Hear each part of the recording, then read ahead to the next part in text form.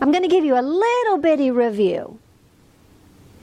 In Ezekiel chapters 2 and 3, the house of Israel was described as rebellious, rebellious, rebellious.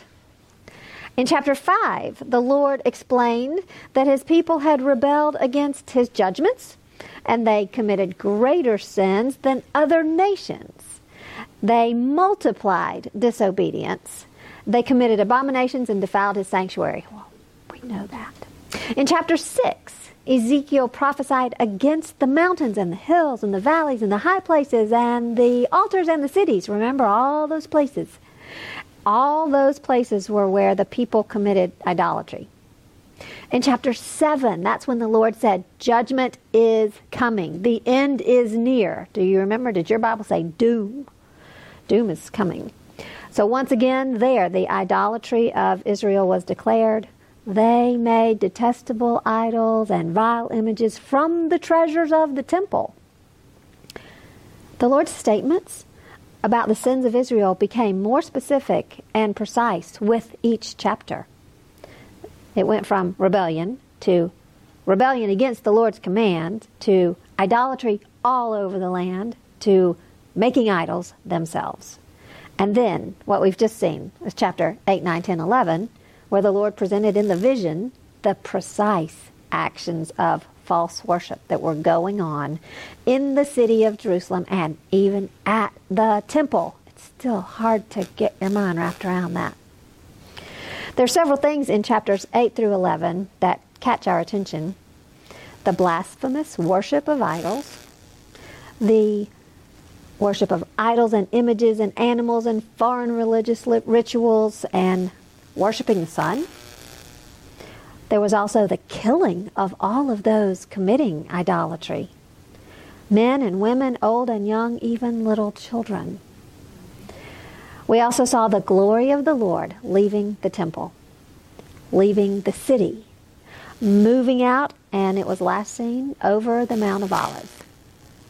What do we have? A bleak, gray, discouraging scene. The disgrace of idolatry, the death of so many, the departure of the glory of the Lord. It is bleak, right? But in the midst of all of the dark images, what is there? A bright, red, beating heart. It appears as the Lord promises to give his people one heart, a new heart, a heart of flesh. Chapters 8, 9, 10, and 11 of Ezekiel are alarming. They are disturbing and unsettling. Ezekiel shows that he feels that way, that he's worried, and he cries out loudly, Lord God, you're making an end to the remnant of Israel. He's alarmed at what he sees and at the death there of Telatiah. In his commentary, John Taylor says, for all of Ezekiel's outward appearance of severity, beneath the hard shell there was a heart that felt deeply for and with his people. He did not relish the message of judgment that he had to give, still less the reality that followed when the message was rejected. This was one of the secrets of his greatness. Though his forehead was made as hard as adamant, his heart was always a heart of flesh. Ezekiel had a heart for his people. And in Ezekiel 11:19, the Lord said he would give his people a new heart. I will give them singleness of heart and put a new spirit within them. I will take away their stony, stubborn heart and give them a tender, responsive heart. What is it about the heart of the Lord that moved him to do this? Well, you know the answer. God is love. He isn't a God of judgment and holiness in one moment and then a God of love and mercy in another. He is always at all times just and always at all times love. And there's a great mystery there, but this is our God. So tonight, let's spend a little time looking at the love of God, and then we'll look at our love of God. So I have two definitions for you. First, this is from the International Standard Bible Encyclopedia. The love of God is that which leads him to express himself in terms of endearment toward his creatures, and actively to manifest that interest and affection in acts of loving care and self-sacrifice in behalf of the objects of his love. He expresses himself. He expresses endearment. There are acts of loving care and self-sacrifice. God chooses to communicate with us and relate to us. He's interested in us. Another definition is God's love is that perfection of the divine nature by which God is eternally moved to communicate himself. It's not a mere emotional impulse, but a rational and voluntary affection, having its ground in truth and holiness and its exercise in free choice. And that's from Thiessen's Lectures in Systematic Theology. God is affectionate towards us. He demonstrates his affection with action. That is key regarding God's love. It is active. God's love is self-sacrificing. That was demonstrated on the cross. He gave his Son, and Jesus, who is God, gave himself. God's love is unconditional. Only Jesus is worthy of the Father's love, but God, the Father, loves the rest of us, even though we are not worthy. God's love is voluntary. He gives it by his own good pleasure, and because it is in his nature to do so. God's love is unselfish. He acts on behalf of the one he loves. Grudem says, it is part of God's nature to give of himself in order to bring about blessing or good for others. So God's love seeks good for the one being loved. This is agape love, acting, seeking what is in the best interest of the object of affection. What is the good that God seeks? The highest good and the glory of his perfections. The highest good, God's best, is for lost, sinful, rebellious people to be forgiven of their sins, given new life by his Spirit, given righteousness, adopted as his children, being transformed, being made new creations in Christ. This is the circumcision of the heart and the removal of the stone, cold, dead heart, and the giving of a new heart that can actually beat for God. Another thing about God's love, because he is self-existent, his love had no beginning, and because he's eternal, his love has no end. Jeremiah 31:3 says, I have loved you with an everlasting love. And Jesus said to the Father, God, you loved me before the foundation of the world. So we see that God's love is everlasting. All of the attributes of God describe his love. God is holy and just and faithful and true, so his love, therefore, is a holy love, a just love, a faithful love, true love, love in truth. And just to make it all the more incredible, let's remember that God is infinite, and he is limitless, and his love is limitless. His love is incomprehensible. Even Paul could not explain the love of God, but he prayed in Ephesians 3:17 through 19, that Christ may dwell in your, I'll read the whole thing, that he would grant you according to the riches of his glory, to be strengthened with might through his Spirit in the inner man, that Christ may dwell in your hearts through faith, that you being rooted and grounded in love, may be able to comprehend with all the saints what is the width and length and depth and height, and to know the love of Christ, which passes knowledge. It's beyond our full comprehension. Well, who does the Bible say that God loves? He loves Jesus. John 3:35 says, "The Father loves the Son and has given all things into his hand." God loves believers. John 16:27, "For the Father himself loves you, because you have loved me and have believed that I came forth from the Father." So those who believe in Jesus are loved by God the Father. God loves Israel. In Hosea 3:1, "The Lord said to me, Go again, love a woman who is loved by her husband, yet an adulteress, and even as the Lord loves the sons of Israel, though they turn to other gods." So the Lord loves the sons of Israel. God loves the world. You know this. John 3:16.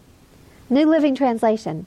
The Net New English Translation says, "For this is the way God loved the world.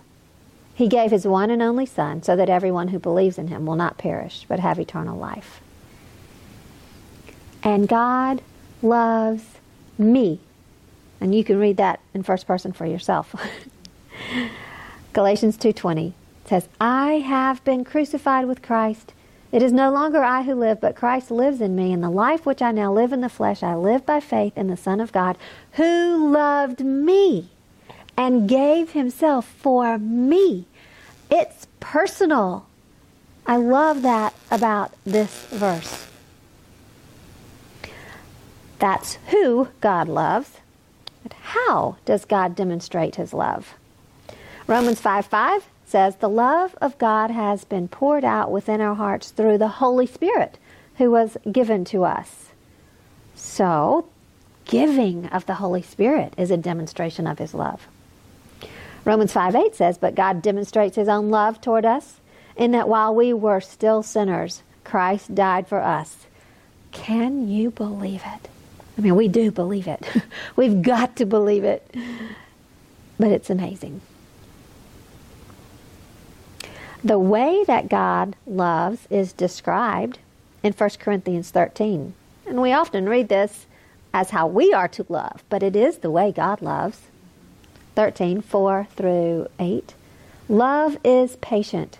Love is kind. It does not envy. It does not boast. It is not proud. It is not rude. It is not self-seeking. It is not easily angered. It keeps no record of wrongs. Love does not delight in evil, but rejoices with the truth. It always protects, always trusts, always hopes, always perseveres. Love never fails." God's love never fails. And in 1 John 4:10, we read, "This is love, not that we loved God, but that he loved us and sent his Son as an atoning sacrifice for our sins." Continuing here, thinking on God's love, to have a more complete understanding of God's love and how his love is demonstrated to us, we have to recognize that his love is demonstrated through his mercy and patience and grace. So think on that.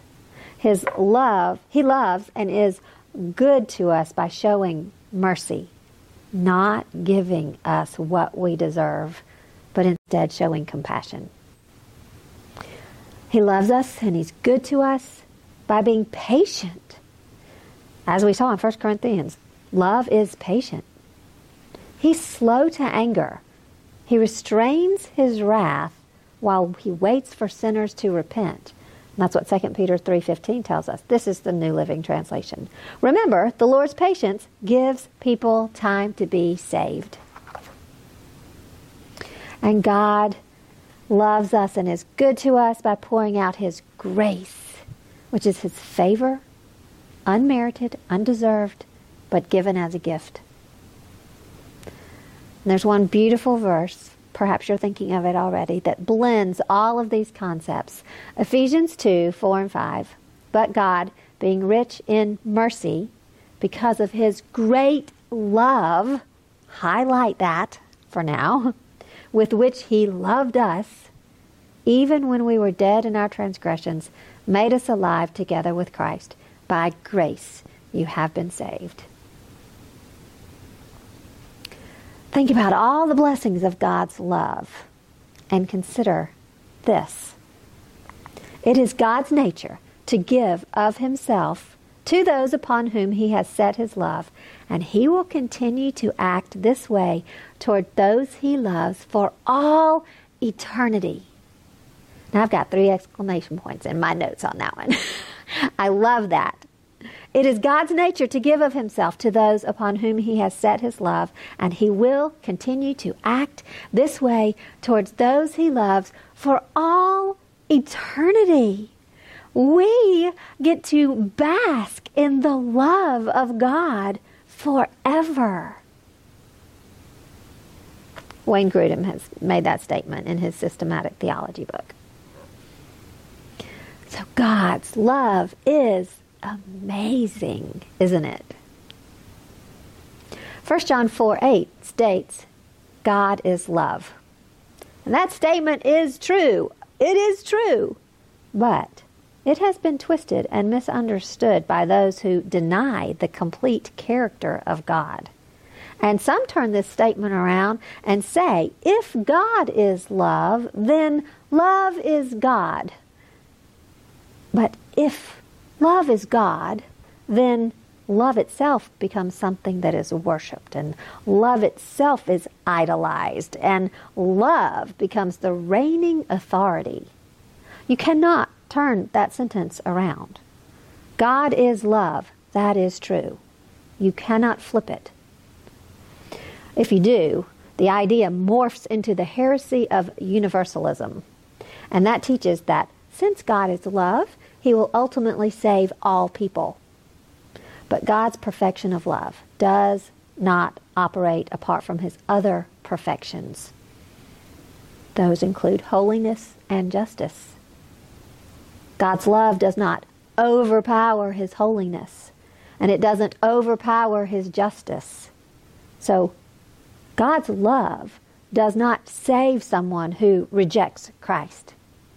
God's love offers Christ. He offers salvation. But if it's rejected, then that person is rejected. But he's patient, as we saw, 2 Peter. He's waiting. The offer is there until the moment of death of someone. So pray for those that you see rejecting the love of God through Jesus. The Lord called Israel to himself to love them and to be loved by them. Part of Israel's daily worship was the recitation of the Shema in Deuteronomy 6, 4 and 5. It affirmed, "Hear, O Israel, the Lord our God, the Lord is one. You shall love the Lord your God with all your heart, with all your soul, and with all your strength." When they made that statement each day, they declared their belief in the one and only one God. They declared their belief that he is absolutely unique. There's no one who can be compared with him. So the right response to this one and only God was to love him with all their heart and soul and strength. The Lord called Israel to himself, to love them, and to be loved by them. But they did not. They would not. They could not. Why? They needed a new heart, because their heart was hard and rebellious and stone cold dead. In Ezekiel 8 through 11, we saw the reality of this. The Israelites didn't have a heart of worship for the Lord. And so in his active, benevolent love for them, he said he would give them a new heart of flesh. What we need to consider now, today, is, are we who have trusted in Christ as our Savior, are we who have received a new heart, are we responding to the Lord as we are now able to do? Are we loving and worshiping our God who loves us more than we can comprehend?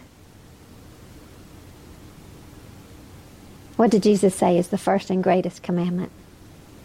It's the same commandment that the Israelites stated every day in their worship. Love the Lord your God with all your heart and soul and mind and strength.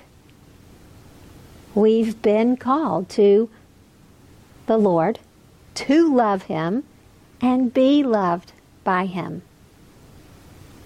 And that's what love is really all about. It's all about relationship.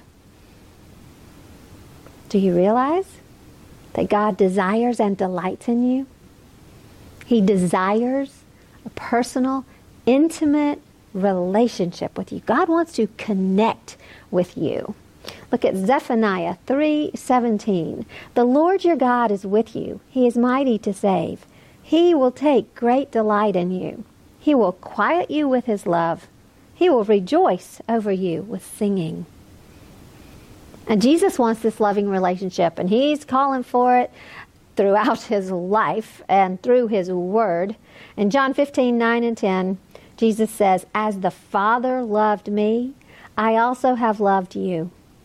Abide in my love. If you keep my commandments, you will abide in my love, just as I have kept my Father's commandments and abide in His love. So what do you see here? Love and worship go hand in hand.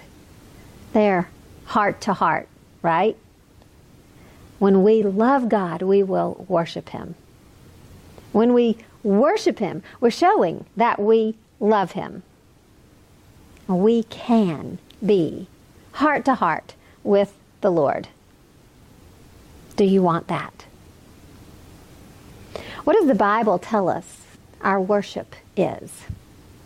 John 4:23 says, the hour is coming and now is when the true worshipers shall worship the Father in spirit and truth. For such people the Father seeks to be His worshipers.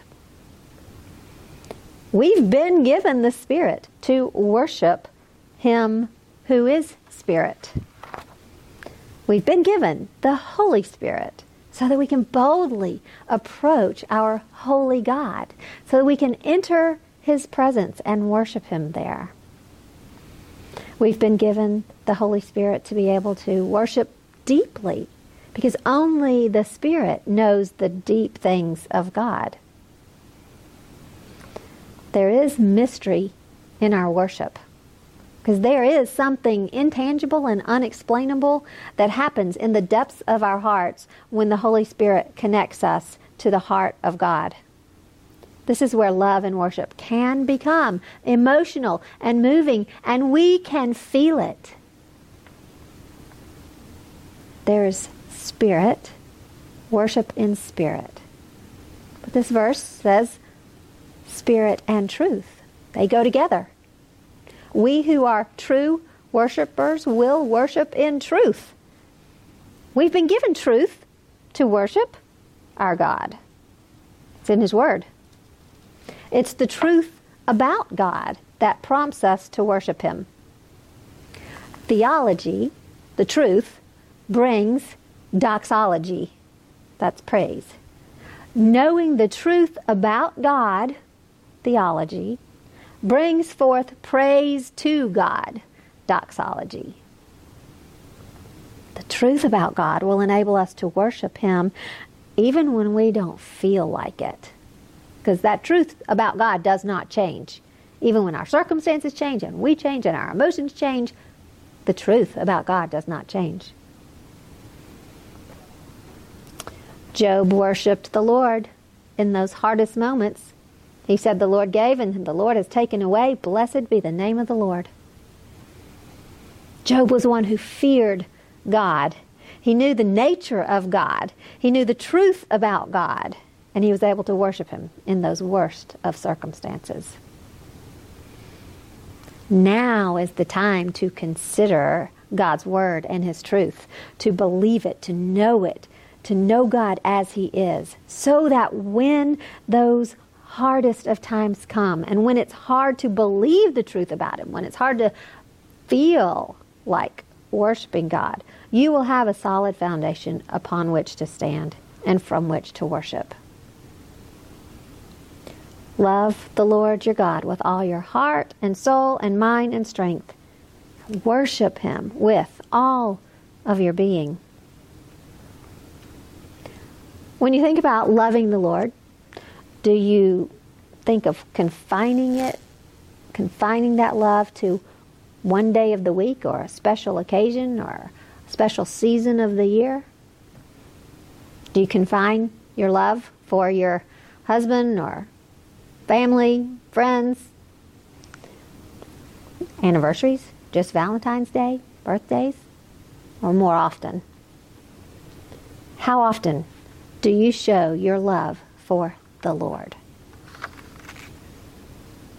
With this lesson in the title, Worship with Love, I am urging you not to separate your idea of loving God from your idea of worshiping God. Worshiping the Lord is not just a Sunday morning activity. Individual love and worship should be evident in your life every day. What does that look like? It is as unique as every individual is. Each of us have a special, extraordinary, one-of-a-kind relationship with the Lord. And I like the way Chuck Swindoll described worship. He used a line from Sound of Music, and he says, "The Mother Superior didn't know quite what to do with the young, creative, energetic nun Maria. And as she sang about her, she asked, 'How do you hold a moonbeam in your hand?'" That's how unique Maria was. She was like a moonbeam. Swindoll says, "In many ways, the true deep experience of worship is like trying to hold a moonbeam in your hand. There's no way you can define it or contain it. All you can do is let it shine. Let it sparkle." So what is your love life with the Lord like right now? Is it dull? Is it boring? Is it routine? Or is it sparkling and full of spirit and truth? And it's bringing joy to your own soul as well as to the Lord.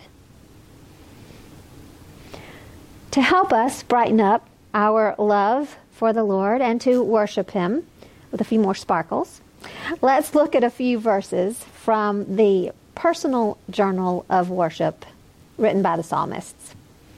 David, Asaph, and other authors of the Psalms expressed their love for the Lord in ways that serve as examples for us. So we see in Psalm 5:1, "As for me, I will come into your house in the multitude of your mercy. In fear of you, I will worship toward your holy temple." We should have times of corporate worship, gathered together in the house of the Lord. Our worship is possible because of the Lord's mercy mentioned in this verse. And it also says we worship in fear, in awe, in reverence, in awareness and adoration of who He is. Psalm 22:9 says, "Let the rich of the earth feast and worship." And it is not just the rich who will eat and worship.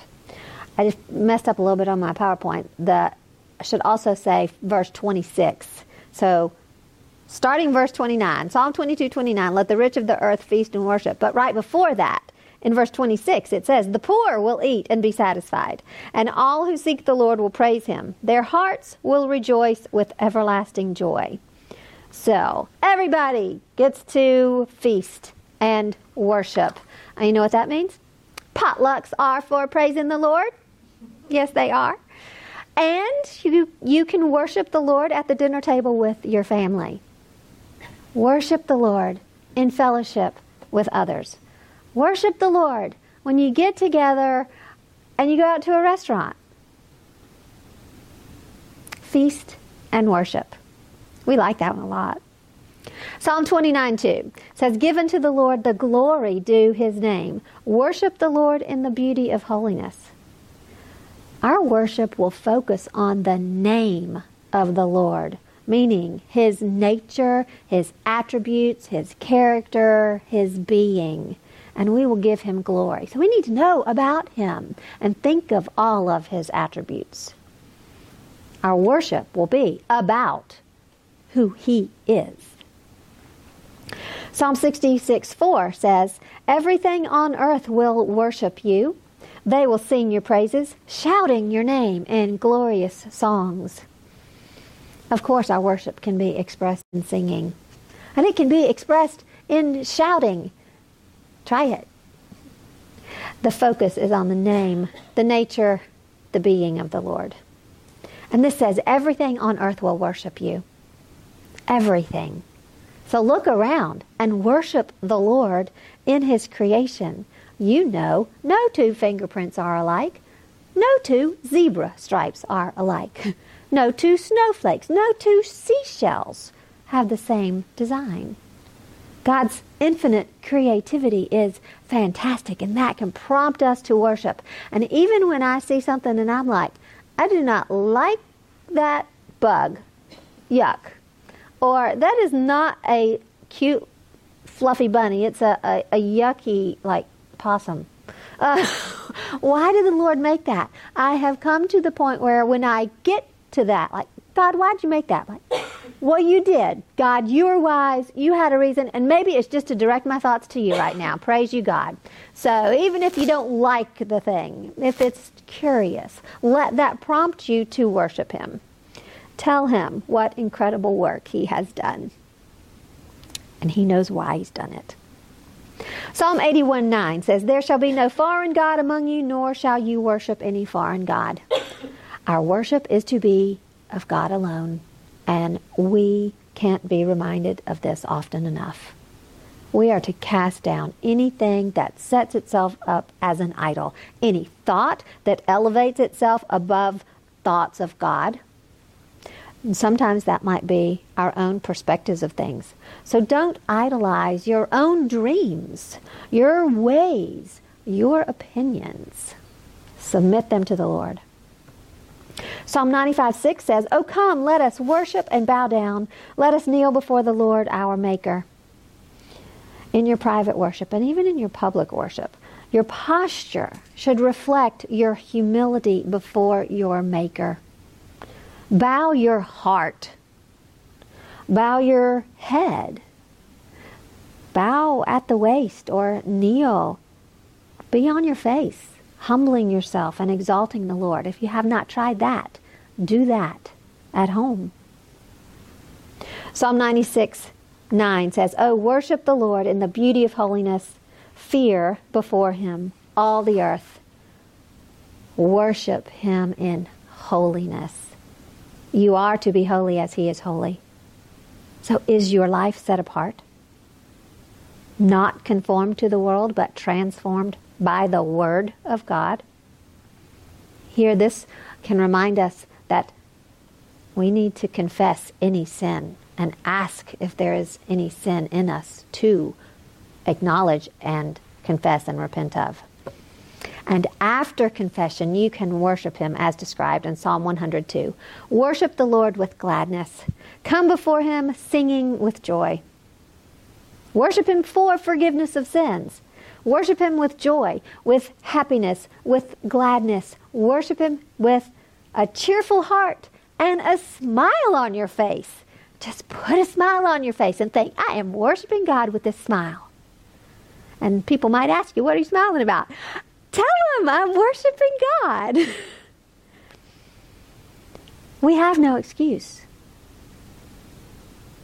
We have no excuse for not worshiping the Lord in spirit and truth, with all our heart and soul and mind and strength. We have God's revelation of Himself in our hands through His Word. We have His Spirit to give us understanding. We've been called to the Lord to love Him and be loved by Him. The stony heart has been removed, and you have a heart of flesh. Let it beat passionately for your great God. Let's worship Him with love right now. Let's pray. Our great God, holy, loving, wonderful, beautiful God. God our Father, and Jesus, our Savior, and Holy Spirit. You are the one who has given us life and made us a new creation and given us this heart that we can love you and obey you and know you and worship you. And I thank you for all that you are and all the ways that you have already shown your love and demonstrated your heart for us and desire for relationship. And I thank you that you have made a way for relationship with you, to know you and to be known by you. Lord God, you are worthy of our worship, and you alone are worthy of our worship. So continue to teach us and make us aware of things in our lives that we let creep in, that distract us from worshiping, or that would diminish our worship of you. Lord, we want to honor you and let the world see that you love us and we love you. You're worth loving. You are. Thank you, Jesus, for what you did for us. Your sacrificial love. We know you did it for us, and now we are to love others as you have loved us. And I praise you that you now live in us by your Spirit, and you are the one enabling us to love others that way. So it's all about you, and we just respond to you because you loved us first. Thank you so much. Thank you, Lord God. Thank you, Jesus. In your name we pray. Amen.